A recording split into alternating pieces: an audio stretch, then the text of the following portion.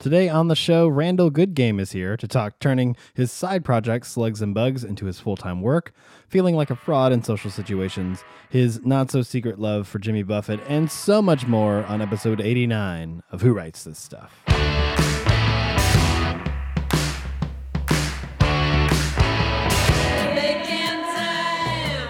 Hello, and welcome to Who Writes This Stuff. My name is Nick Flora, coming to you from Nashville, Tennessee. Thank you so much for listening. You guys, you picked a good one to listen to. I know I say that a lot, but you know what? You keep picking this podcast, so I keep having to affirm you in your decision to listen to it. Listen, this is just how this dynamic has to go between you and I. I hope everybody's enjoying their August, although, you know, you could be listening to this in September or March, 2025, if podcasts still exist. It's unseasonably cool because August is usually the time where the South decides to murder its inhabitants with its heat and humidity. But I'm knocking on wood that it's going to stay this way. It's kind of amazing right now. Very tempted to just take this podcast outdoors and just do, because it's so amazing out there, just do an outdoor podcast. Just talk to people as they're jogging through my neighborhood. Today's episode is Randall Goodgame. As most of you know, if you can read, I don't think you just randomly clicked on your phone and don't know what's playing right now. But in case you are, Randall Goodgame's on the show, who most of you might be familiar with. But if you aren't, he's a seasoned songwriter. He's been in the business for a long time. Great songwriter, great guy, great performer. He writes for himself as well as artists like Caedmon's Call, Andrew Peterson, Jason Gray, Jill Phillips, just to name a few. He's extremely prolific. He's been the last few years, which we'll talk about a lot, with his project Slugs and Bugs, which plays to crowds that are maybe a little different than the average singer-songwriter, a little smaller even. Not small crowds, but small people in those crowds. And of yesterday, actually August 12th, he is now a Dove-nominated artist for his last Slugs and Bugs record, Sing the Bible. So congrats, Randall. That's amazing. I love it. When we were talking at the time, I didn't know that the next day he would be a Dove-nominated artist. So, that's what we call the Flora bump. You do this podcast and things start happening to you. That's just my theory that I'm throwing out there that I hope becomes existent. Right now, Slugs and Bugs, if you want to go to slugsandbugs.com, they are right this second at the tail end of a Kickstarter campaign. I think it ends this weekend. So if you're listening to this the day it comes out or the day or two after, go to slugsandbugs.com and you can click on the link and go straight to the Kickstarter page and get some really cool stuff. Randall is one of those guys that you just can't help but be a fan of just from, he has such a calming presence. You're instantly like, I want this guy to be my friend. So I'm so grateful that he is my friend. We spent a lot of time, not to sound like a broken record, but at Escape to the Lake, he was one of those artists. The next couple podcasts will also be artists that I became friends with or better friends with there. We went to camp together. It's like hanging out with your camp friends when you were a kid. You wanted to keep hanging out with them all year round. And thankfully, I have that, afforded to me because I live in town with a bunch of them. So now I'm just forcing you to listen to our post-camp hangouts. But enough of me jabbering on. Let's get into it. Here's episode 89 with Randall Goodgame.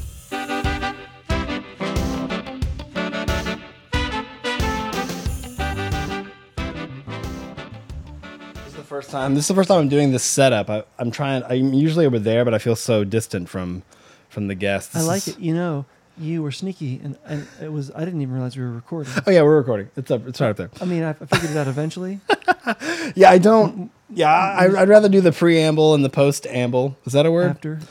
Yeah, do it in post because there's a whole thing, especially whenever I've done interviews and stuff where you just say, and now we're going to have a conversation that makes your brain sort of go, think of something interesting, or where do you start? But yeah, there's been many times where I'll just get going and I'll be 10 minutes in and the guest is like, so we better get started, I guess. Better press record. And I'm just like, oh, we've been going for 10. Yeah, man. And they're like, oh, well, this is great. I just thought you were a good conversationalist. I'm like, no, I'm pushing this thing forward so it could be a show. Yeah, man. Because I think like you could do a bunch of different interviews, and I'm sure you have, where it's like the same kinds of questions, and a lot of that might come up, but it's more interesting in this day and age where everything is so precise and quick, and we're microblogging, and we're everything is like is so short, and the attention spans are so short. I love like the idea of a long form conversation. Yeah.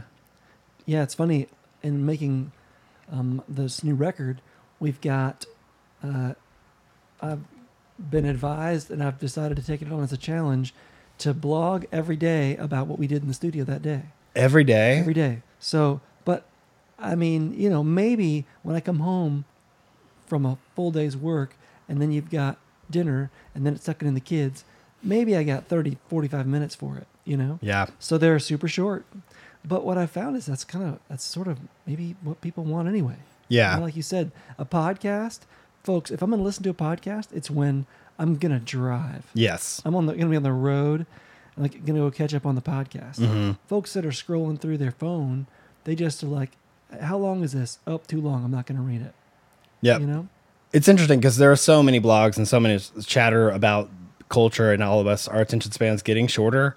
But I don't think that our attention spans are getting shorter. I just think that both, like the long attention span or the Twitter being 140 characters and it thriving, I think something like this or something more long form can also thrive. I think they can coexist. I don't think it has to be one or the other. Just like everybody's saying, like, we're going to get to a point where, we're all just living in boxes. It's like WALL-E, where we're all just like focused on our screens and we're not looking at each other anymore. Yeah. And then some people saying, oh no, we're all just going to turn into, beet farmers and just, I think it's going to be both. I think there's going to be people, I think there's room for both. I don't think it's all one thing anymore. Because I've had people tell me they listen to this podcast right when it comes out, like on the way to work, because they have a long commute. And then some people say they do it in 10-minute increments all throughout the week or whatever.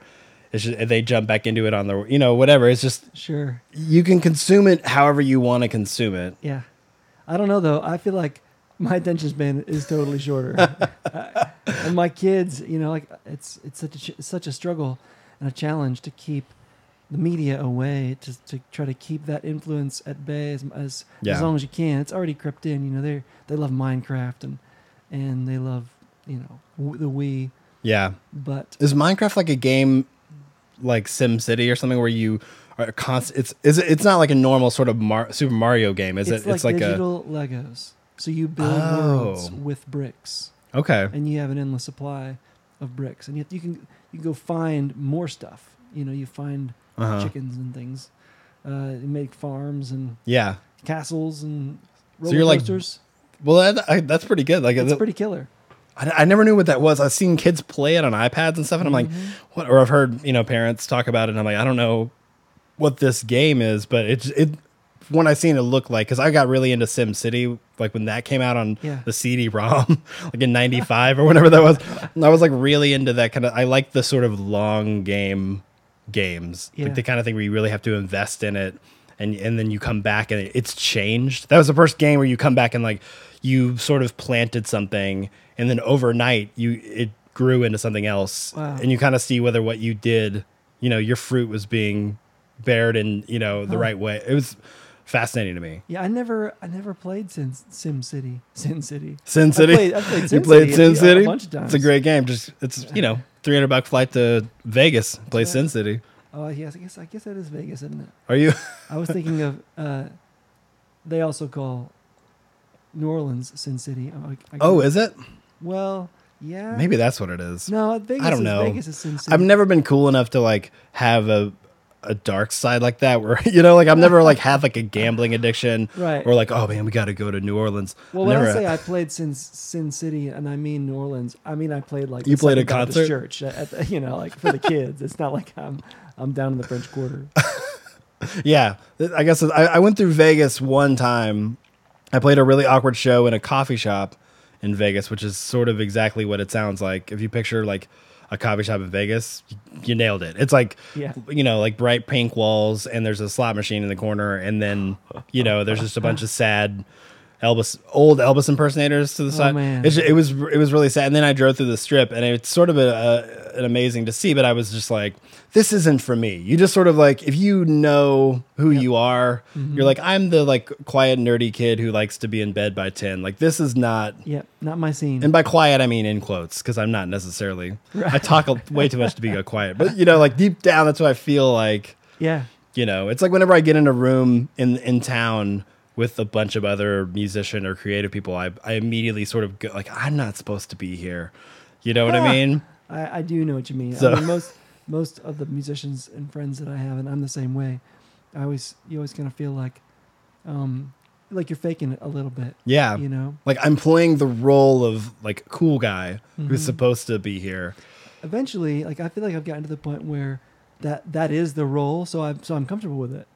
The role of faking it, I've got it down. So and if that's the role everybody's playing, Yeah. then cool. I can do that. It is funny, like how many people I've talked to about that, and it's sort of deemed imposter syndrome. Like how much like when you're in a position, you're just like, somebody's gonna tap me on the shoulder at any point and be like, "Excuse me, sir, you're not supposed to be here." Yeah.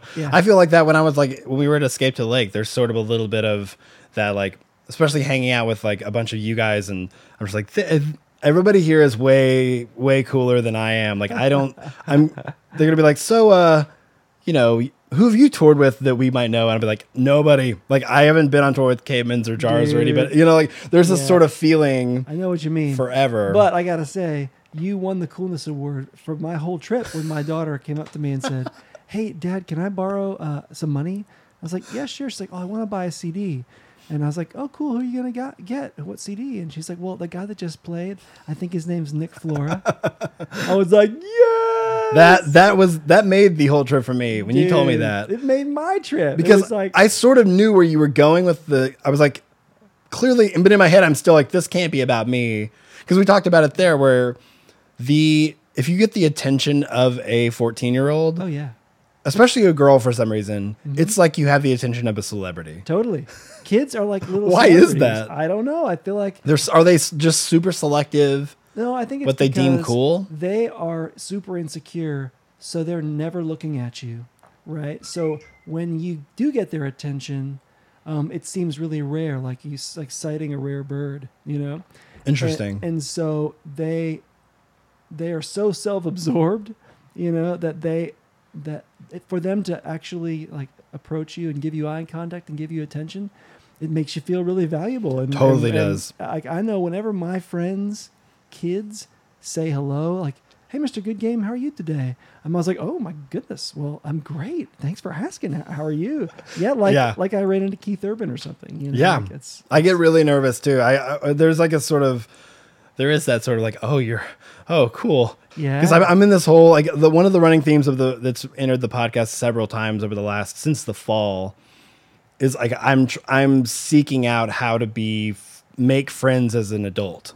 Oh yeah, it's a tough thing. I don't know how to do it. I think I'm figuring it out because you do sort of, for a long time you make friends through church, through your work, or there was another one, or like they're grandfathered in through like college or high school. You've Right. always been family is sort of blended in there too.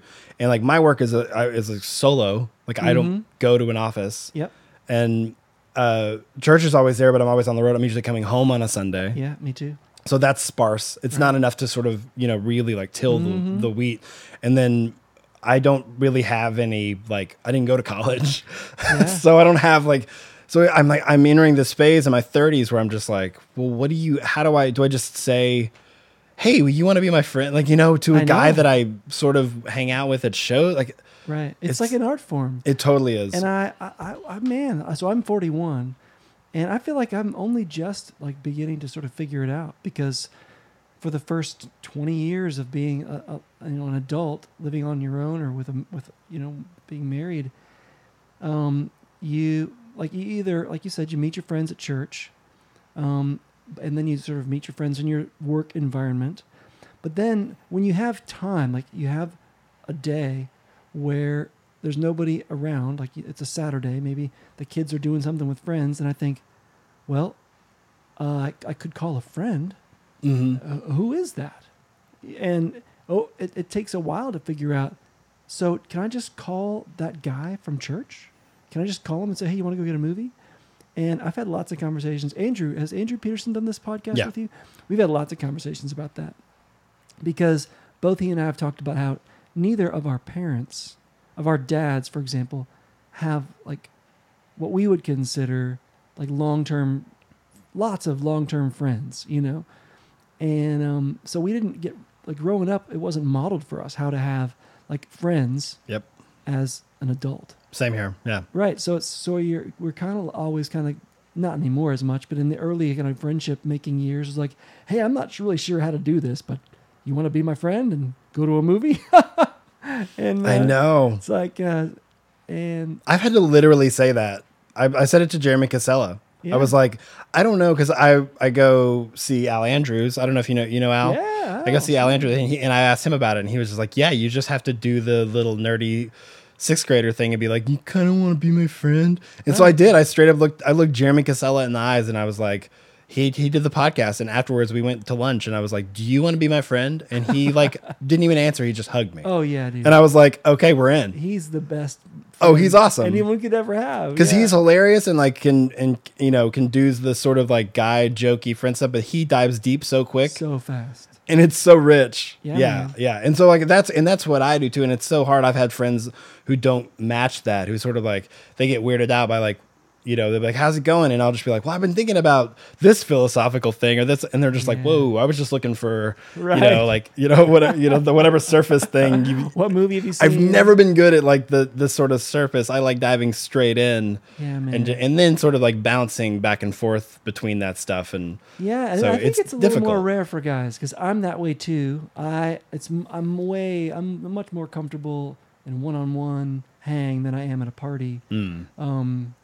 Because the party is kind of about hanging out, like, hey, what's going on with you and your career? Right. And like, hey, how's your working family the crowd and that stuff? And oh man, and I'm just the worst at that. That's why I married an extrovert. There you go. I mean, I didn't. Well, that wasn't intentional at the time, but I'm sure that's why. Because at parties, I'm just the arm candy. Yeah. I'm just like hanging out and letting my wife be funny and make everybody laugh. But you're a great hang though. Like that's very helpful. You are like, if you get even into a small conversation with you, even in Escape to the Lake, like passing or whatever, I would just see you and then we'd talk for 10 minutes and I'd go on my way. I was just like, that was great. Like there's no, so maybe that's the sort of conducive environment for that. Yeah. Because I feel like that whole weekend was just one long conversation. Nobody ever says bye. They're just like, okay. And then you just keep walking on to your thing. No, that's true. But, and well, you're a super easy, open kind of spirit too, like you exude like friendliness, and well, I hope so. I'm glad to hear that. Yeah, man, for sure. That whole weekend and that kind of place, like you said, it draws those kinds of spirits. Jada, Jada, Jada, Jada, Jada, Jada, Jada, Jada, Jada, share the well, share with your brother, share the well, my friend. It takes a deeper well to love one another. Share the well, my friend.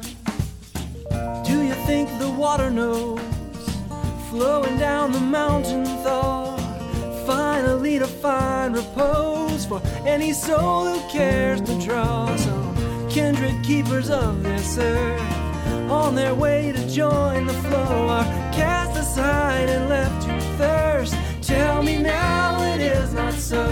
Share the well, share with your brother, share the well, my friend. It takes a deeper well to love one another. Share the well, my friend. Jada, Jada, Jada, Jada, Jada. What was your sort of overall of Escape to the Lake, being a first timer there? Okay. This is the portion where I will send this to Dave Trout. Okay, yeah. So, well, I'm not just sure how helpful this first part will be, but for me, overwhelmingly, the cool thing for me was seeing my daughter hang out. She and her buddy Sky Peterson came, and they had this magical little weekend where they were encouraged by professional musicians. They were like walking around from like group to group of working musicians saying, hey, can we play you a song? And to see her be confident and to get praise from from older, seasoned folks. Yeah. And to know that, I'm going to bed and she's with her buddy down at the campfire, like Yeah. singing songs and playing the They fiddle. owned that campfire every night. A 14-year-old and a 12-year-old, and I could never have imagined having the confidence or, frankly, the skill to do that. Where did she get that? Did she get that from your wife? That's sort of like, hey, seasoned professional musician, let me take your time because I have something that I think will be worth your while. That takes a lot of courage. Yeah, man, that's not like either one of us. Really? Oh, yeah. She just is very comfortable with herself. She is. Yeah. And because she's grown up in a musical home, she has been, playing instruments for so long, that those two things matching together means that she's just fine to walk up to somebody and say, yeah. hey, would you actually, and the place, like I said, the spirit of the place is so friendly and inviting that it probably softened the scare, and like was a little easier. And the fact that she had a buddy. I'm sure. Oh, that's walking everything. up with Sky and the two of them saying, "Hey, can we play you something?" Yep. Was probably. I'm much more adventurous. I've said this a lot, but I'm much more adventurous when I have a partner. When I go on the road, like when Eric Peters and I go out or something, like I will be like, "Come on, dude, we're doing this." But if I'm by myself, I'll just sort of stick to my norms, like Barnes and Noble, burrito shop, Chick-fil-A, and then I'll go to the movies and then back to the hotel or whatever. But if I'm with like Eric, who is not necessarily like an adventurous spirit, right? He's sort of like the classic curmudgeon guy. Yeah. Both of us like it. For whatever reason, he has that too, and we were just like, yeah, let's go explore this weird part of town. Because if you have somebody, like I need somebody to look at every once in a while if something goes down and say like, this is weird, right? Yeah. Like it just to have that for some reason is very, I'm not a solo adventurer, but I totally get that. Like I have a buddy, we're going through this together. It makes it more fun, but it also just makes you more courageous. Yeah, I mean, it's we can go deep with that. It's community. Yeah. And just the richness of having other people. That's huge. To be able to say, that just happened to somebody, have the shared experience, That's why people laugh louder in a movie theater, like in a jam-packed movie theater. I've had that experience where, speaking of that, where I will, if you had that where you like see a movie in the movie theater and you laugh riotously because everybody else is, especially if you're with a group of people, and then you watch it at home later and you try to recreate it with you're like try to bring in your spouse or your roommate or whatever, and it's just like, what is happening? I don't get this. And I'm like, no, you don't understand. And forever I didn't know what that was, but it's exactly what it is. It's a communal experience, and that's why so many filmmakers get really confused because they'll show their film at like a film festival for a bunch of people and they're like, oh, it brought the house down. It's gonna do this everywhere, but not necessarily, because some things are meant to sort of be seen with a lot of people. Yeah. And especially comedy, I feel like does really well because laughter is contagious. Yep. I mean, how many times have you walked into a conversation with somebody, two people who are already laughing, and you find yourself sort of like, what's so funny? And you're genuinely smiling and laughing. Yeah. I love that. I've done that where I've walked into like a comedy club late and sat down and I'm just like already like, what's happening? I don't know what he's talking about, but I'm sort of, you can't help it. It's contagious. It is amazing. Man, I saw this brilliant social experiment. Can't remember, probably public television, but this guy won a Bob Dylan concert. Bob Dylan agreed to do this social experiment where this one guy, he won a concert just for him. No. So it was at some fancy theater in some city. It was this German guy, and he is this lifer Bob Dylan fan. He's probably in his late 50s, and just flipping out, like super nervous and sweaty, and like, oh my gosh, I'm gonna get to see Bob Dylan. Yeah. And he didn't get to meet him.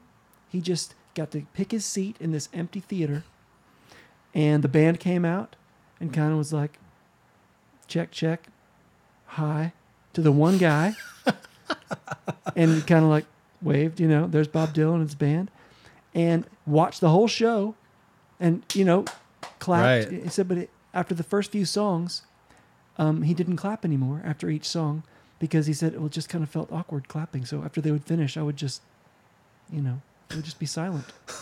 And then afterwards, in the interviewing him how that was, it was so clearly anticlimactic for him because he was still blown away because it was awesome. Yeah. But it paled in comparison to every other Bob Dylan concert experience he'd ever seen Yeah. because it wasn't with anybody. Wow. Isn't that amazing? That is so profound. Yeah.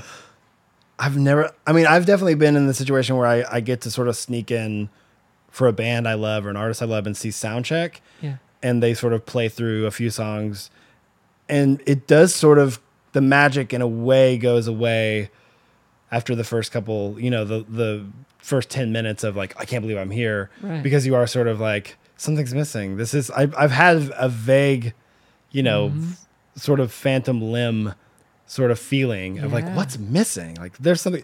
And then at the concert, you're just like overwhelmed with goosebumps, And I think it is. There's something, that's why I think in a way, just the experience of church, just going and everybody's energy pointing towards one thing. We're all facing the same way. We're singing the same songs. It's I can understand somebody even not knowing who God is and understanding all that coming in and being moved. Yeah. Because if you just understand the community aspect of it, like it's very overwhelming, and I've had that same experience similarly at like a Coldplay concert or U2 or something where you're just like, why am I on the verge of tears? Yeah. But it's because for me, I'm such a community driven person. I enjoy when everybody's, especially singing, everybody's singing in unison. Oh yeah, man. No matter what it is. And if it's kids, just forget about it. I'm gone. Waterworks. Gone. Yeah, man. I get so emotional because it's such a beautiful thing. We're all so different, but we're all walking towards the same thing. Yeah. For this moment, we are all connected.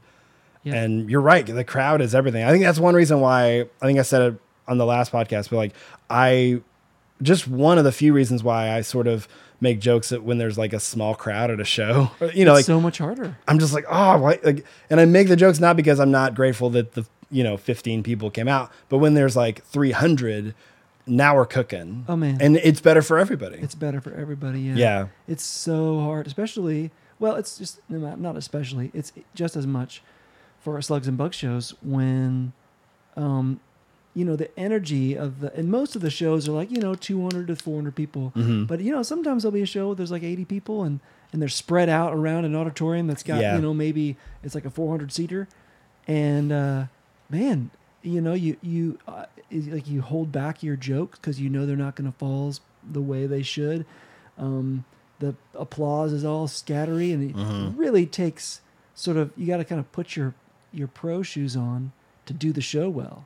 That's, like where you're thankful that you've done this a lot. So it's like, okay, I know what to do. Right. Because you're certainly not feeding off of the crowd. You're just, you got your work boots on and you're doing your job. And sometimes you have to joke or make those little quips, those planned sort of like, okay, this is how we set up the song, as if it just got an uproarious applause, because you just have to. Sometimes you just have to like, okay, this is going great. Even though it seems like half the crowd is distracted because somebody dropped snacks or whatever the thing is. That's such a brave thing. I think I already get distracted by adults. I can't even imagine performing for kids and their parents who are just hovering over them, because there is like such a level of distraction. Oh my gosh. Yeah. Yeah. It's intense. How do you stay on? And you have so many lyrics to remember.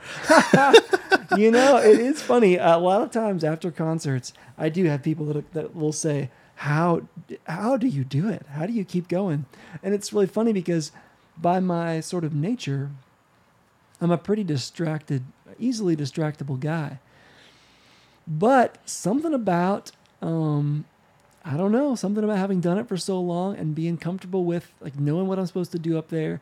And also, even back before I started doing Slugs and Bugs shows, I remember learning the hard way that there's always more people engaged than you think. That's true. Like you see, like we up on stage, we see the like 2 or 3 people that are checking their phone or that are, looking up at the ceiling or they're yawning. But it's like we choose to see them instead of the 150 people that are totally engaged and laughing. It's so over the years, I think I've learned to not trust those people. Like those people they're not the people that are listening in that moment, and to just move past them and engage with the folks that are listening. Yeah. And it is harder with kids because the ones that are not listening are the loudest. Yeah. You know? Yeah. So like I've had kids running up on the stage. I had a kid one time grab a beach ball that it was the last time I ever used a beach ball at a concert and just hurl it right at the back of my Apple laptop, like hit it right on the Apple. No. Yeah, and the laptop goes, zung, gung, gung, gung, gung, gung, you know, it didn't fall. Yeah. But, and yeah, kids running up and down the stage, running around screaming, you know, I've had kids doing the jet plane, running around clotheslining other kids, you know. And, but during all that time, the vast majority of the crowd is in. They're in. Yeah. And the only way that they lose, that they won't be in, is if you break character, you know? That's very true. So if you break character, then they're like, oh yeah, I guess it is kind of loud in here. You know, otherwise, the loudness, they kind of notice it, but they're like, as long as you're taking us there, man, we'll go.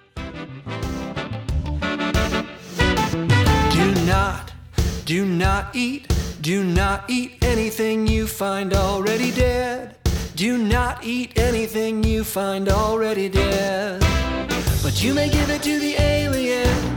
You may give it to the alien. You may give it to the alien living in your town. You may give it to the alien. You may give it to the alien. You may give it to the alien living in your town.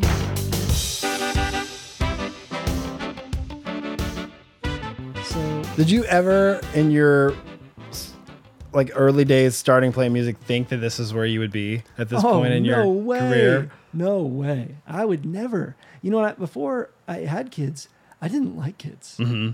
Oh man. Like, Yeah, I didn't, totally. I didn't want to be around kids. I thought Yeah. they were gross. Yeah. And I hated doing nursery duty. Isn't that interesting? Oh yeah. And then we had kids, and then I liked my kids. Of course. Just my kids. Other people's kids, still gross. I know. I know. But somewhere along the way, you know, like you start having your brother, your sister have kids, you realize other people's kids can be fun. And then, you know, just growing into being a dad, all of a sudden one day I loved kids. And it was writing for VeggieTales was really what, it wasn't even the first Lugs and Bugs CD. It was when we got asked to write silly songs for the VeggieTales series that really kind of turned me towards. So VeggieTales was before Slugs and Bugs? No, the first Lugs and Bugs CD. Okay, so they was knew like a that- side project, you know, with Andrew Yeah, Peterson. I remember that. Yeah. And VeggieTales got it. They called us and said, "Hey, would you write some silly songs for us?" And it was doing that I first really considered what an opportunity it was to have the ear of a family.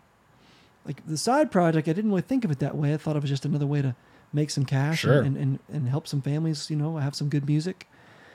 But VeggieTales had this great big audience. And so it was like they were saying, okay, you've got 5 minutes and you're going to have the attention of parents and kids all around the country. What are you going to do with that 5 minutes? Mm-hmm.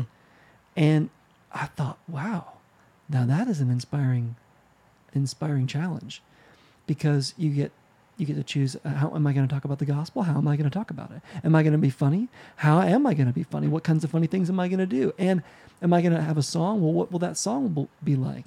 Mom and dad have got to like it because they're going to be sitting there. I never would have seen it coming, but once I grasped it, I pretty much knew, now that is something I could sink my teeth into for a long time. Mm-hmm. Is this something that, well, you just sort of said it, but is this something that you see you could do it for a long time? Is the well deep as far as like what you can do with it as a brand and where it can go? I think it is. And so there's kind of two answers. One is absolutely. I mean, I'd love to do a hymns project so that not only most of my inspiration from my projects come first for what I want to happen in my own family.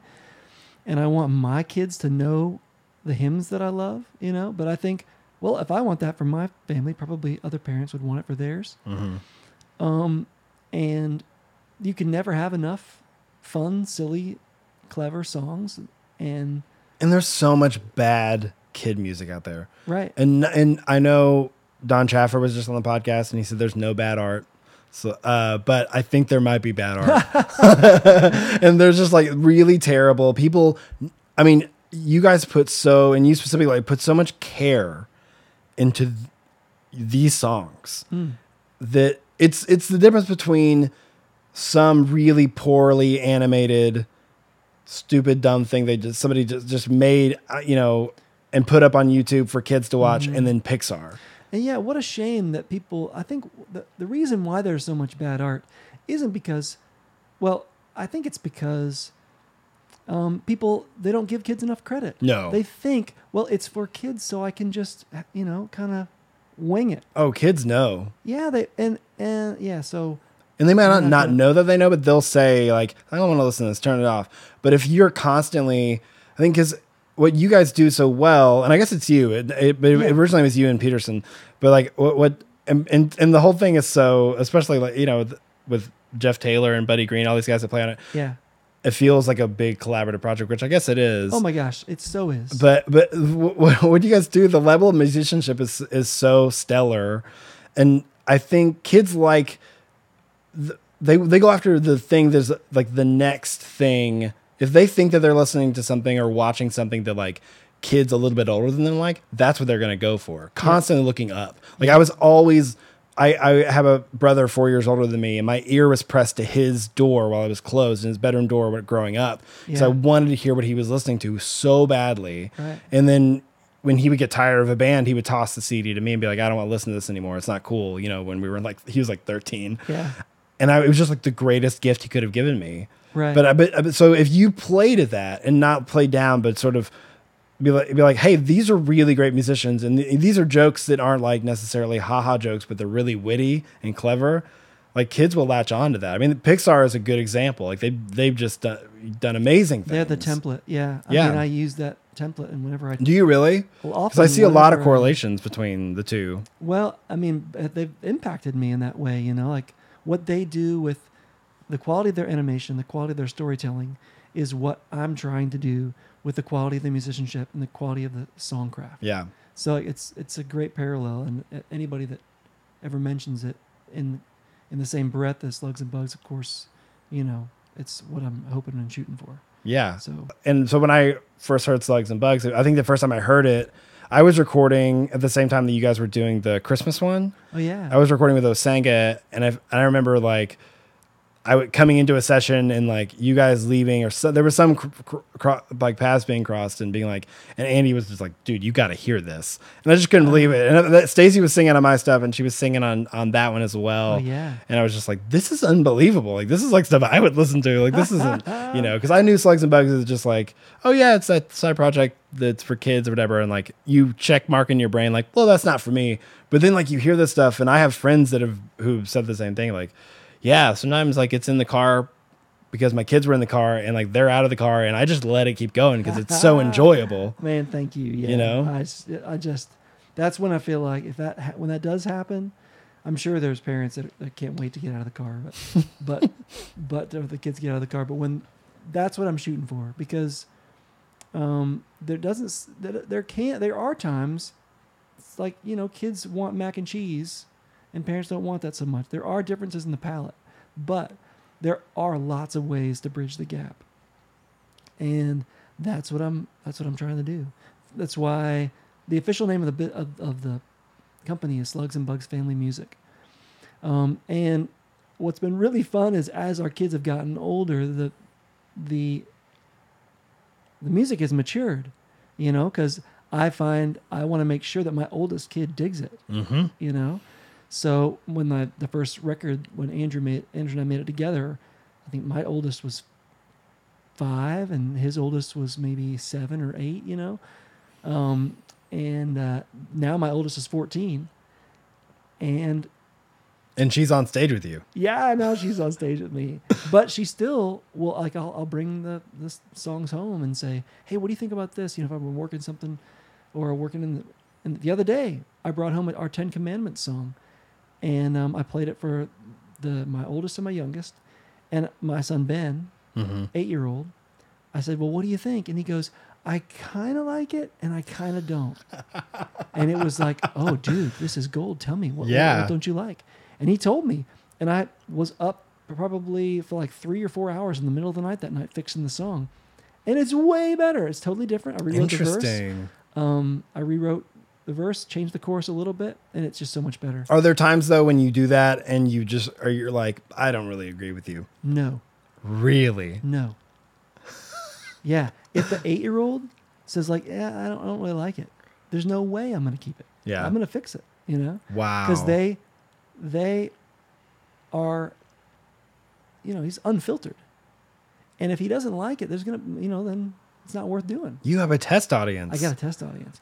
And so this is circling way back to a question you asked me earlier. Could you keep doing this for a long time? On one hand, yes, I could, because it's endlessly inspiring to think about putting the gospel and humor and songcraft all together over and over in different ways. But as my kids get older, I feel like I probably will have less of a finger on the pulse of what is what makes them laugh. You know, because I've been in that world for 14 years, and my youngest now is 8. So I'm, you know, in the sunset years of that. Right. Now I may be able to keep doing it, but you know, it'll be interesting to find that new challenge of making sure I can come up with. You'll just have to, in the way that like guys like Jerry Seinfeld and Chris Rock, they go to these smaller clubs in New York to test out material quietly. You know, they don't announce it; they just show up. They do pop-ins. Right. You have to do that at preschools around Nashville. Showing up, you're just like, hey, you have shades on and a hoodie, right. and you're like, hey, Randall's here from Slugs and Bugs. Can I just sneak into your class real quick before nap time? I gotta ask you a couple questions. And you're just like, yeah, sure, come on in. It's like you go through the back door. It's like, right. Bring my box of Honey Nut Cheerios. Yeah, they're like, here you go. Thanks a lot. Here you go. Don't drop it on the carpet. Thanks a lot. You guys have been great. You're like passing out a questionnaire. I'm totally doing that. Because a lot of those, like Chris Rock goes, like he shows up at like the Comedy Cellar in New York at like midnight. Right. And he just pops in and people can't believe it. Right. And what's amazing is like they give him like 90 seconds where everything he says is gold. And then they immediately are like, stop laughing. It's not funny. Yep. And I've heard them talk about that where they're just like, it's the real deal. Like you have to get up there and fail before you can be good. Right. Which I'm so thankful.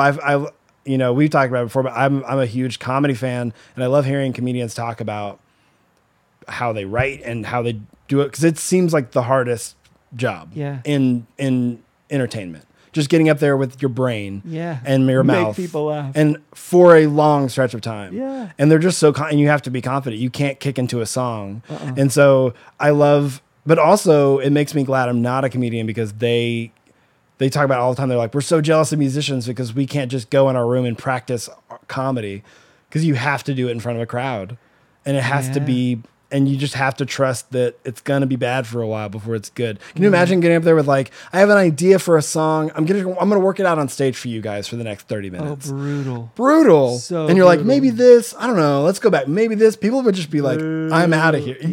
That's horrifying. So I'm always so glad that I can go into my room, get moderately good at a song, and before I even present it to people, and then they're just like, that new song is incredible, even though inside you feel like you are a bunch of disconnected Legos. You know, you're just like, it's not right yet. I don't feel comfortable. It's still first day of school, but you know, you've practiced it muscle memory, and it's just interesting. All the different forms of art, performance art especially fascinates me, but stand-up comedy blows my mind that they have to get up there. Even the best, like it'd be like Bob Dylan, right? Like getting up there and people just being like, this isn't very good. I don't like this. And then him saying, you have to trust me that when the record comes out, it will be good. It's going to be amazing. Right. Like I can't even. Have you seen the Tig Notaro? Yeah, I just watched it. Thing. Her documentary? Yeah. We watched it 2 nights ago. It just reminded me of it. That was amazing. Speaking of songs and getting up there and writing and you holding away and coming out with a new song. Oh my gosh, our family plays the Nick Flores CD so much. It's my wife's like new favorite. Really? Record. Oh yeah, they play it. It's always on in the minivan. I like where this conversation's going. Oh my gosh. Dude, yeah, I'm singing your songs all the time. Dude, that is a huge compliment. That's in the minivan.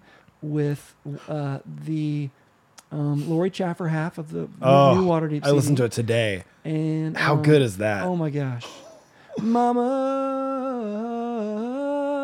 She's I'm afraid they won't like me. She's a freaking rock star. Oh my gosh. So when good. people ask me, what music do you listen to?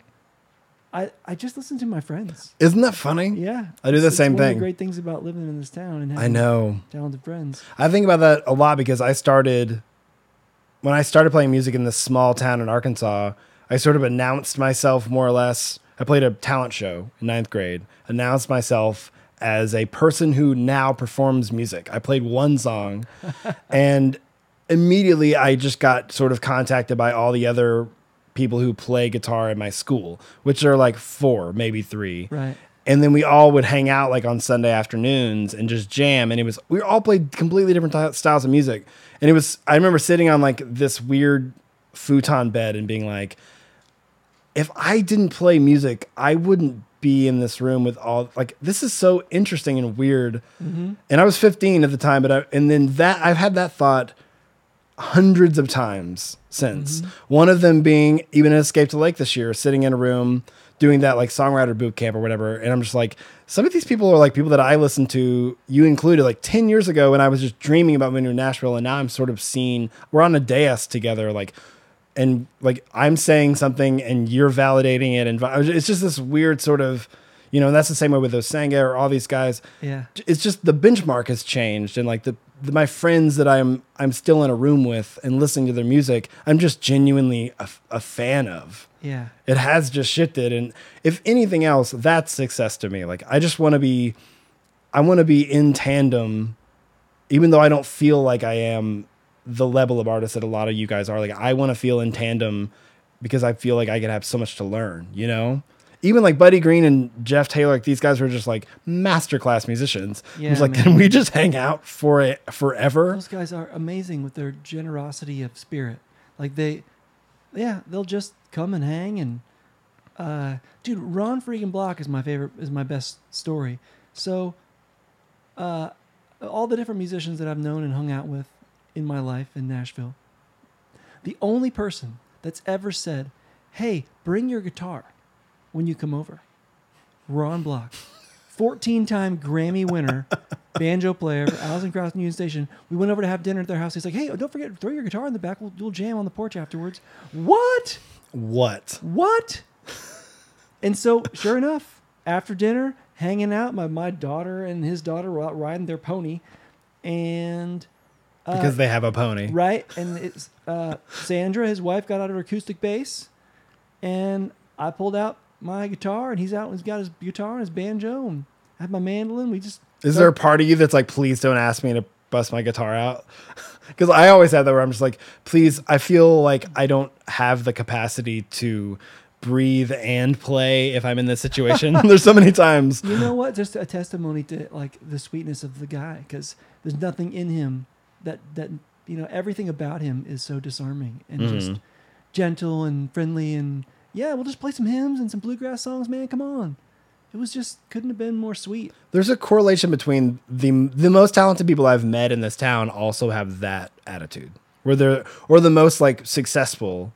And I know that's not always across the board. There's some, real douchebag guys out there who I'm sure are really successful. But the ones that I've met are the ones that are just like that. They're just like, they are sort of like, that doesn't bother them. They're just in it for the community and the music. Yeah. And that stuff has poured into me. And I just kind of hope to be able to be that guy, for somebody. Anyone who has 2 shirts should share with the one who has none. Anyone who has food should do the same. Anyone who wants to be first must be the very last, and the servant of all. Do not store up for yourselves treasures on earth, where moth and rust destroy, where thieves break in and steal.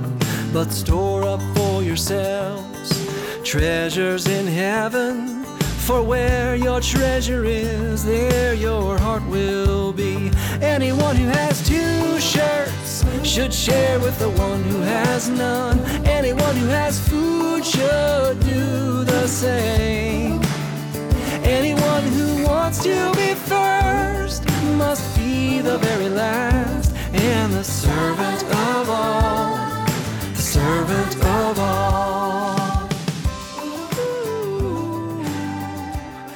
I could talk to you forever, but there's so many questions that people asked you. Probably the most amount of questions from any guest ever was asked when I said that you were coming on today. So many people, like through Facebook and Twitter, have asked you questions. You are a beloved person. Yay! And so many people are interested in what you have to say. Oh man, that's awesome.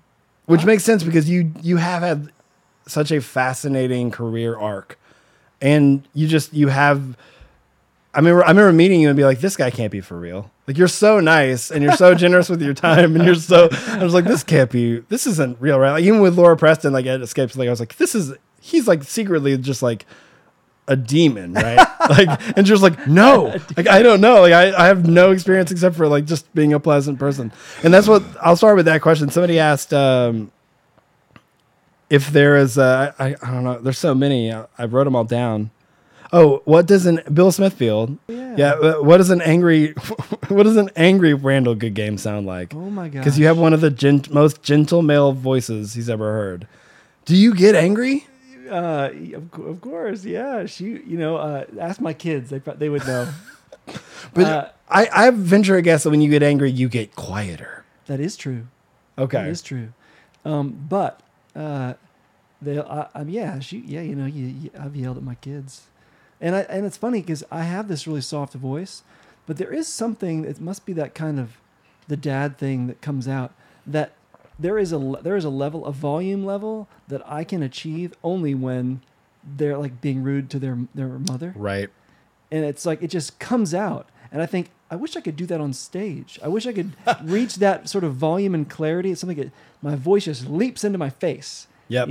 And it's in a secret room in your vocal box. Right. That can only be open when they're disrespecting their mother. Yep. That's the key. Yeah, that's the key. And it shows up and everyone shudders and says, oh, sorry. Yeah. And then I say, all right, you're forgiven. My dad was like that. Like, my dad was like Mr. Happy-go-lucky, fun times, wrestle and, play games, do voices. He was very gregarious and like, he was like, it was like having Steve Martin as a dad. Like, he was just so fun. But he was the one guy we didn't want to cross. Yeah. But he would get really quiet. Yeah. And accentuate every word. Yeah. And it was just, this is terrifying. It was terrifying. It's so hard. It's so hard as a dad. Like the way, it's hard to decide how to be mad at your kids because you don't want to yell at them. Mm-hmm. It almost seems like you can't ever really do it right. I mean, that's why you're supposed to be slow to anger, right? Right.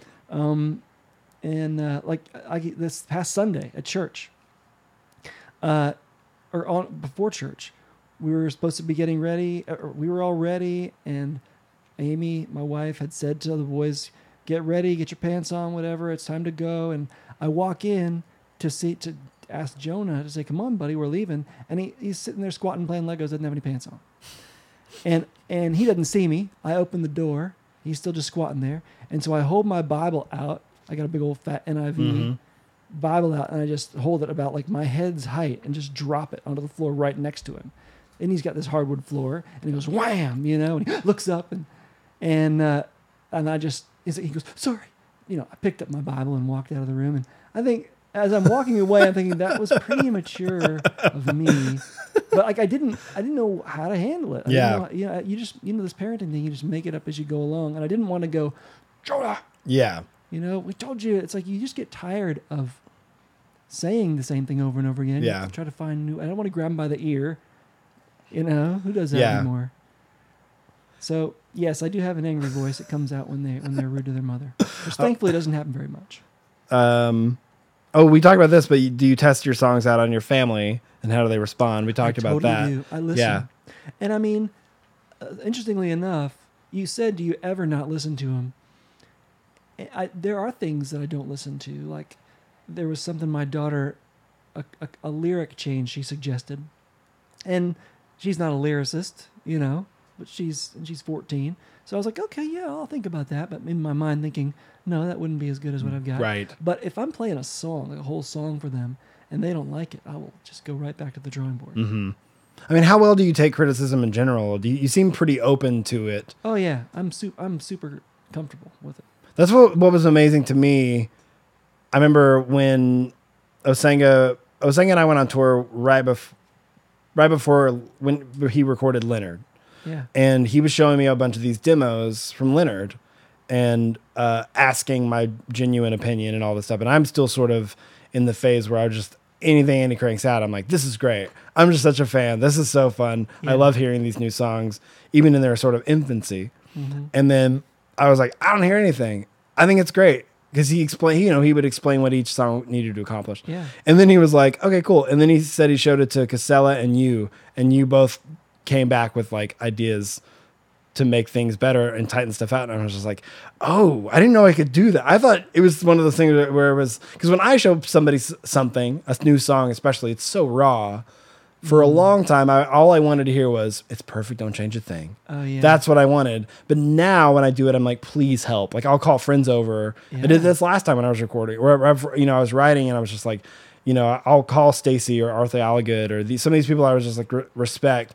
I'm just like, please show me what this needs to do because I've lost complete sight of it. Yeah. And what an amazing asset to have. Oh man, it's such a gift to have community that can pour into that and to get to the point where you aren't so precious with your stuff. And Caedmon's healed me of that because I was very much that way. I was like, took it all very seriously and and was, always thought I had the best idea of everything and didn't want anyone else's criticism. And then when you're writing songs for somebody else, they are what matters. And so it was definitely a fiery furnace for me, the crucible of figuring out how to take off the or whatever, I'm not sure what metaphor to use, but to not take yourself so seriously anymore. And at the end of the day, you realize you just want the best thing to rise to the top, and to acknowledge in the world that you aren't always going to know what's best. That's the person in the room the Lord has brought there with you. So maybe they're exactly they're the person that's going to have the right idea. And to be always open to what's coming. And you use your own barometer and your own sensibility for what's best, but to be the idea that you could be open that somebody else might have a better idea, that's the ticket. Yeah. I think that's just a sign of maturity too, to be like, well, I don't have all the answers. And I've sort of reached that, not that I'm a mature person, but I think creatively I reached that point where I was just like, I'm almost to the point now where like, I can't wait to get to the point where I'm stumped so I can call people and be like, can I show you some stuff? Cause I don't know because you do realize that, really quickly how quickly your nose gets pressed against the paper and you're like, I have no idea what this thing is or what it needs or if it needs anything. Yeah. And then you show it to somebody and they're like, someone might be like, no, that doesn't need that bridge. Take that out of there. Yeah. It needs to be shorter. Some people are like, this is, or whatever it is. And also just being open enough to take that criticism, and criticism isn't by nature, by definition, it doesn't mean negative. It's sort of both. It's just a comment on the thing. Yeah. And to take that and sort of be like, well, clearly this person I love and they want this to be great too. Just what you said. And to take that and sometimes use it and know when not to. Right. Yeah. I mean, and who's just great about that? So many, all of our friends are great about it, but I can think of a few songs where Andy Gullahorn has been like, I don't know. I'm not sure these two ideas are connecting. And I'll be like, oh, you're right. Like, I didn't even see it. I just was so maybe enamored with the lyric I'd picked. I didn't see how the ideas weren't connecting or just things like that.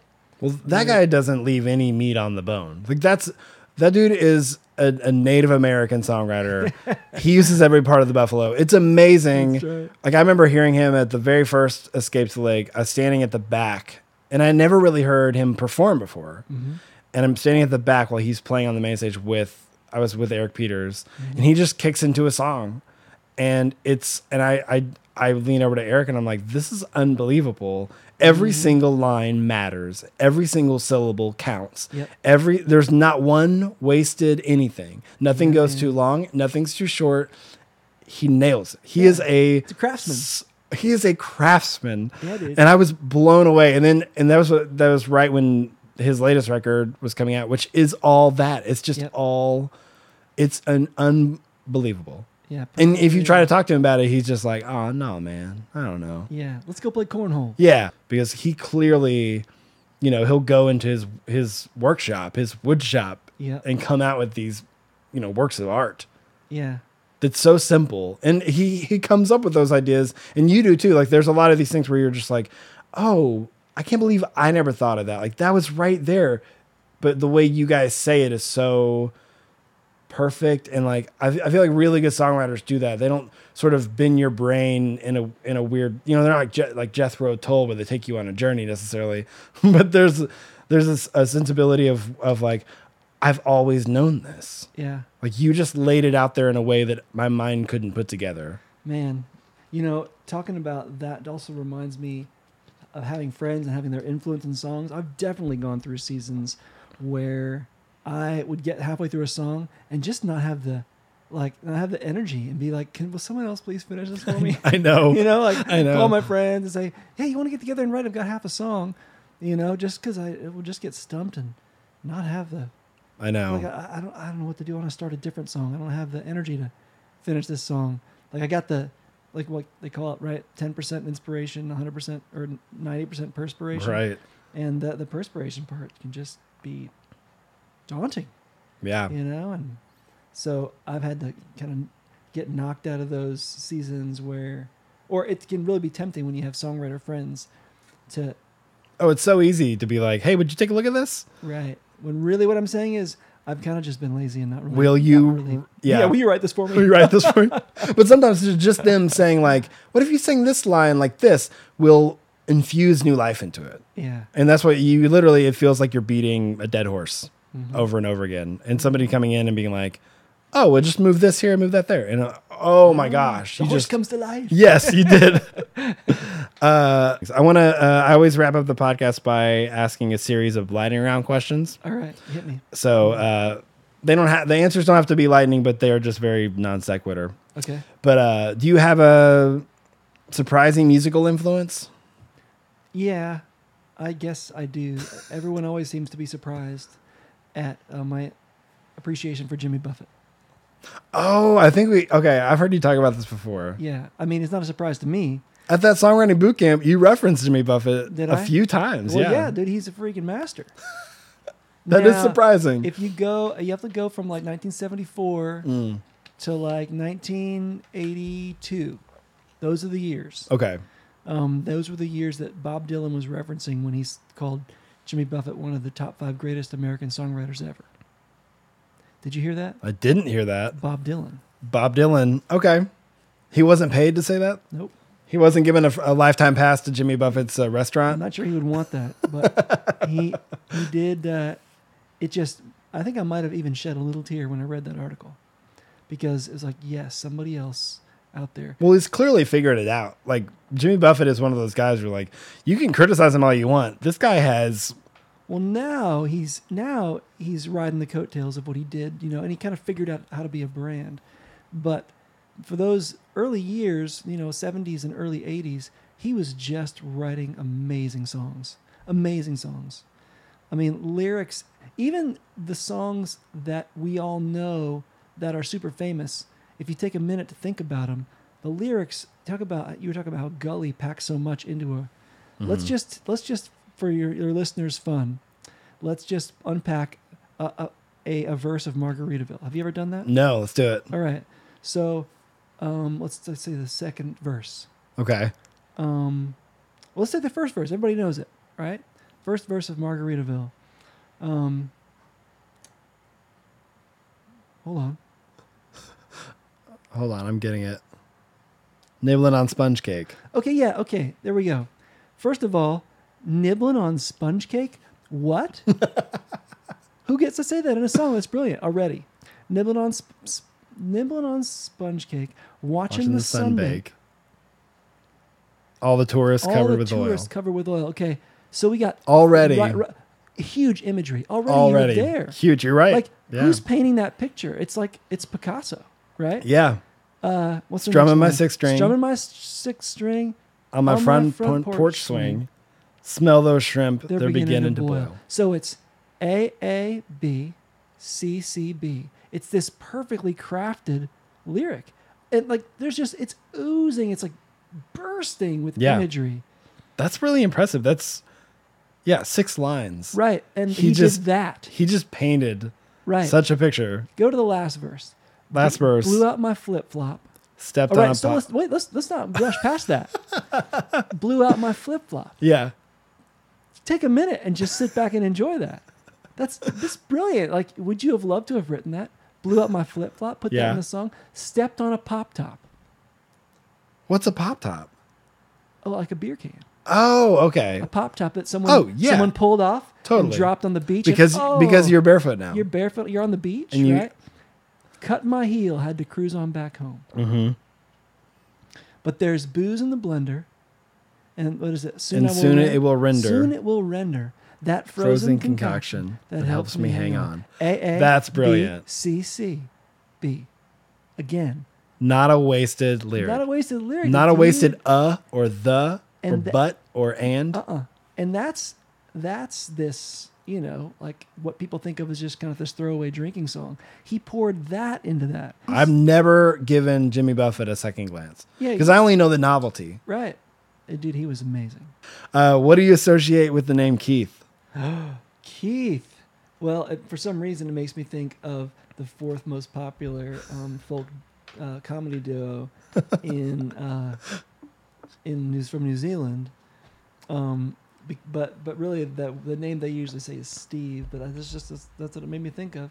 I'll come up with Keith Ottaviano introduced me to David Wilcox, and then you got Keith Bordeaux, our man. I don't know either of these Compassion. people. Yeah, I got lots of. And there's Keith Green. Of course. Um, I love Keith. Keith is a name you don't hear anymore. I think it's going to make a comeback, and I'm hoping that this podcast will be on the forefront All right. because I've literally asked everybody for the last 30 episodes who was your first celebrity crush as a kid? Ooh, first celebrity crush. Wow. Maybe Mary Stuart Masterson.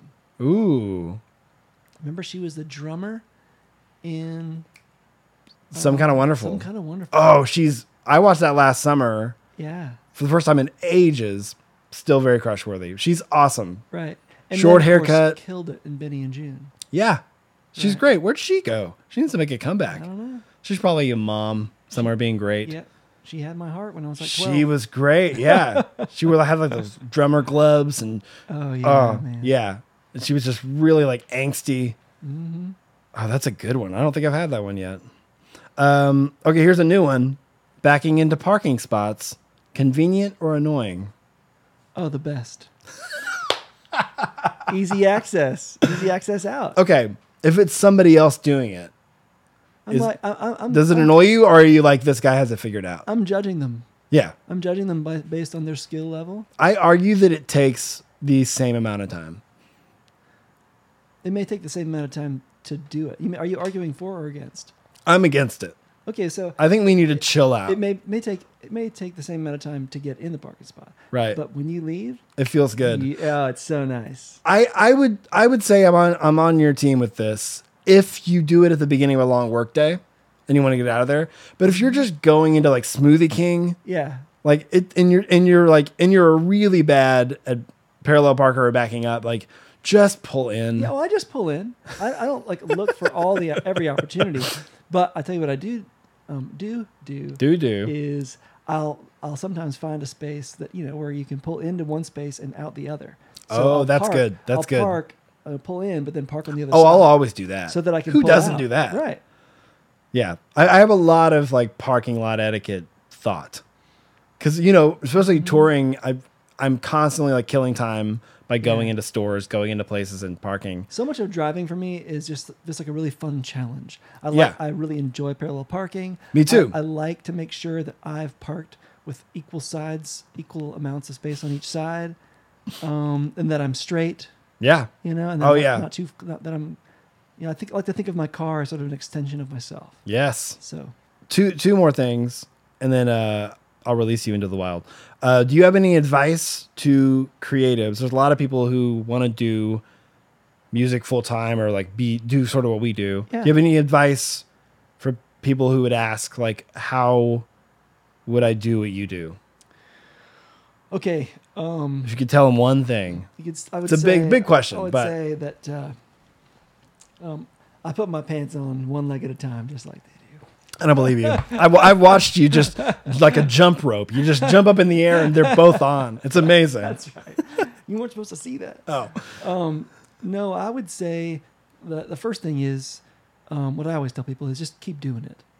You can if you keep doing something, if you've got a proclivity for it, you will get better at it. And the thing is to be okay with not being as good as it now as you want to be. That's, I think, what maybe gets people stuck a lot is they're not as good as they want to be right now. And I just always try to find a nice way to say, just get over yourself. Be not as good as you want to be right now. Just go ahead and embrace that you're not. But start working at it, and before you know it, you'll be so much better.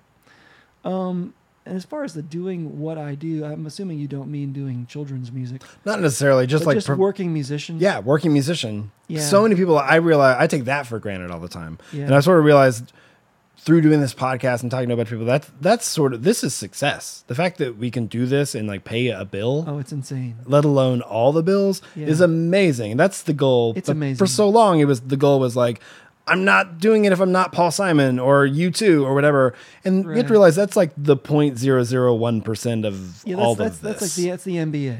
Yes. And I guess my answer to that is make sure you're asking, not you, but that person Yeah. is asking the right question. Because if you're not making a living at it, easy for me to say I am making a living at it, but it's really okay. Like if you're just doing, like I got a buddy, Chris Layton, you know Sure. him, that's an English teacher, and he writes killer music, and Yeah, I he love it. does. And I'm going to buy his records. And if he never supports his family as a musician, he will never be any less of a success for me because he's making great work. Yeah. Because he's done the hard work of creating it, putting the time and energy and effort and listening to other music and just woodshedding and becoming a great artist.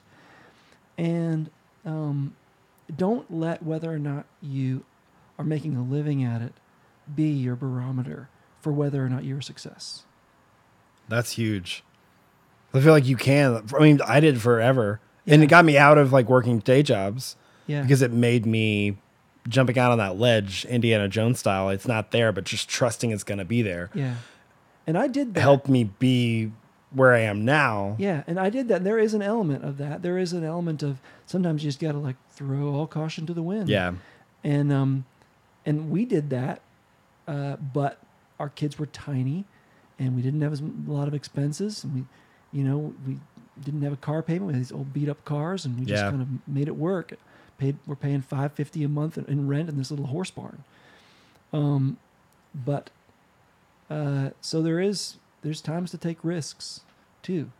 But if you're not in a place where you can take risks like that, Yeah. then I would just really encourage people to just work on the craft. Don't give up. Keep working at it, and let your joy and your pleasure come from the creative act of it, and the sharing it with the people that are in your community. You don't have to share it with a bunch of strangers for it to be worth something. You can share it with the people around you that love you, and if it's good, they'll be like, "Oh my gosh, will you play that for so and so at our next party?" And then it'll start happening like that. No, that's good. That's really great advice, and I think that's a lot of what people need to hear. Always wrap up the podcast by asking the guests to share, in all our misery, by sharing a particularly bad or embarrassing show story. Does anything come to mind when somebody's like, "What's your worst show experience?" There's a few. There's a bunch coming to mind. Did a show last year in South Carolina where I was doing the Slugs and Bugs show, Mm-hmm. but it was at this church that used to bring me in to play Randall Good Game concerts. So they asked if I would do a set afterwards of Randall Good Game songs. And I did, and somebody yelled out a song. It's a song I wrote a long time ago called John 11. And I was like, yeah, sure, I can play that one. So I started to strum the chords, and I couldn't remember the first line. And so someone yelled it out. I was like, okay. And I sang the first line, and I couldn't remember the second line. And then someone else yelled the second line out, and I got to literally the very next line. I couldn't remember, and nobody else knew the third line. So literally, I just had to stop and say, well, I guess I can't do that song. And then so we went on to another song. The happy ending is finish the concert, the little mini set, and then as I was saying, like, thanks for everybody, this dude runs up to the stage and had gone into like the church office And printed found it it out. online, printed it out, and brought it up to me. And so I got to do the song after all. At the Oh, end. salvaged it. It was But so that great. still feels like, oh. I've done that where I've set up, like I've told like an epic 8-minute story of a song. And then And got then it. forgot the words. And then it was like just the blank cursor on a man. page. Isn't Like that the worst? just nothing. And it's to the point where I was like, I've gone and backed up from the mic and listened to my phone before. Oh yeah. And there's nothing more humbling than that. Like, hang on, everybody. yeah. And you have to make it into like a joke. Like, you have to turn it into like a bit. Yeah. And I've learned to do that. yeah. And thankfully, like, I am known for not taking myself very seriously, but I do Right. take my songs really seriously. Yeah. So it's a weird sort of marriage between the two of like, I want to get this right. Like, but there's nothing worse than setting up a song and then just being like, you know what, guys, the takeaway from this is the story. Trust me, the song's great. It's on a record back there. Yeah. Oh gosh. That's totally happened to me too. Yeah. I've got more forgetting song lyrics stories than I could ever remember. Well, this So- was awesome. Dude, thank you so much for this. You absolutely have to come back, and I can talk to you forever. Forever? And, forever. Forever and I would ever. love to test how long, but the producer side of me is like, we need to wrap this up. But thank you so much for taking the time to come over. And Dude, this was so fun. Thank you. It felt like we just were sitting around drinking our waters, chatting, which is what we were doing. All right. dude, thanks, Randall. Thanks, Nick. That'll do it for episode 89. If you'd like to hear more of Randall or Slugs and Bugs music, you could do so by visiting slugsandbugs.com. You can also follow Randall at Randall Good Game on Twitter or facebook.com/slugsandbugs. You can follow the podcast on Twitter and Instagram at Who Writes Pod. Also facebook.com/Who Writes This Stuff. Or email the show with your thoughts on things we've talked about in this episode or other ones, or ideas for future guests, or just if you have a fun question that might work well in the lightning round portion, just email me. I'm very lonely. So thank you guys so much for listening for episode 89, nearing 100. And Who Writes This Stuff? I'm Nick Flora. Go do something creative.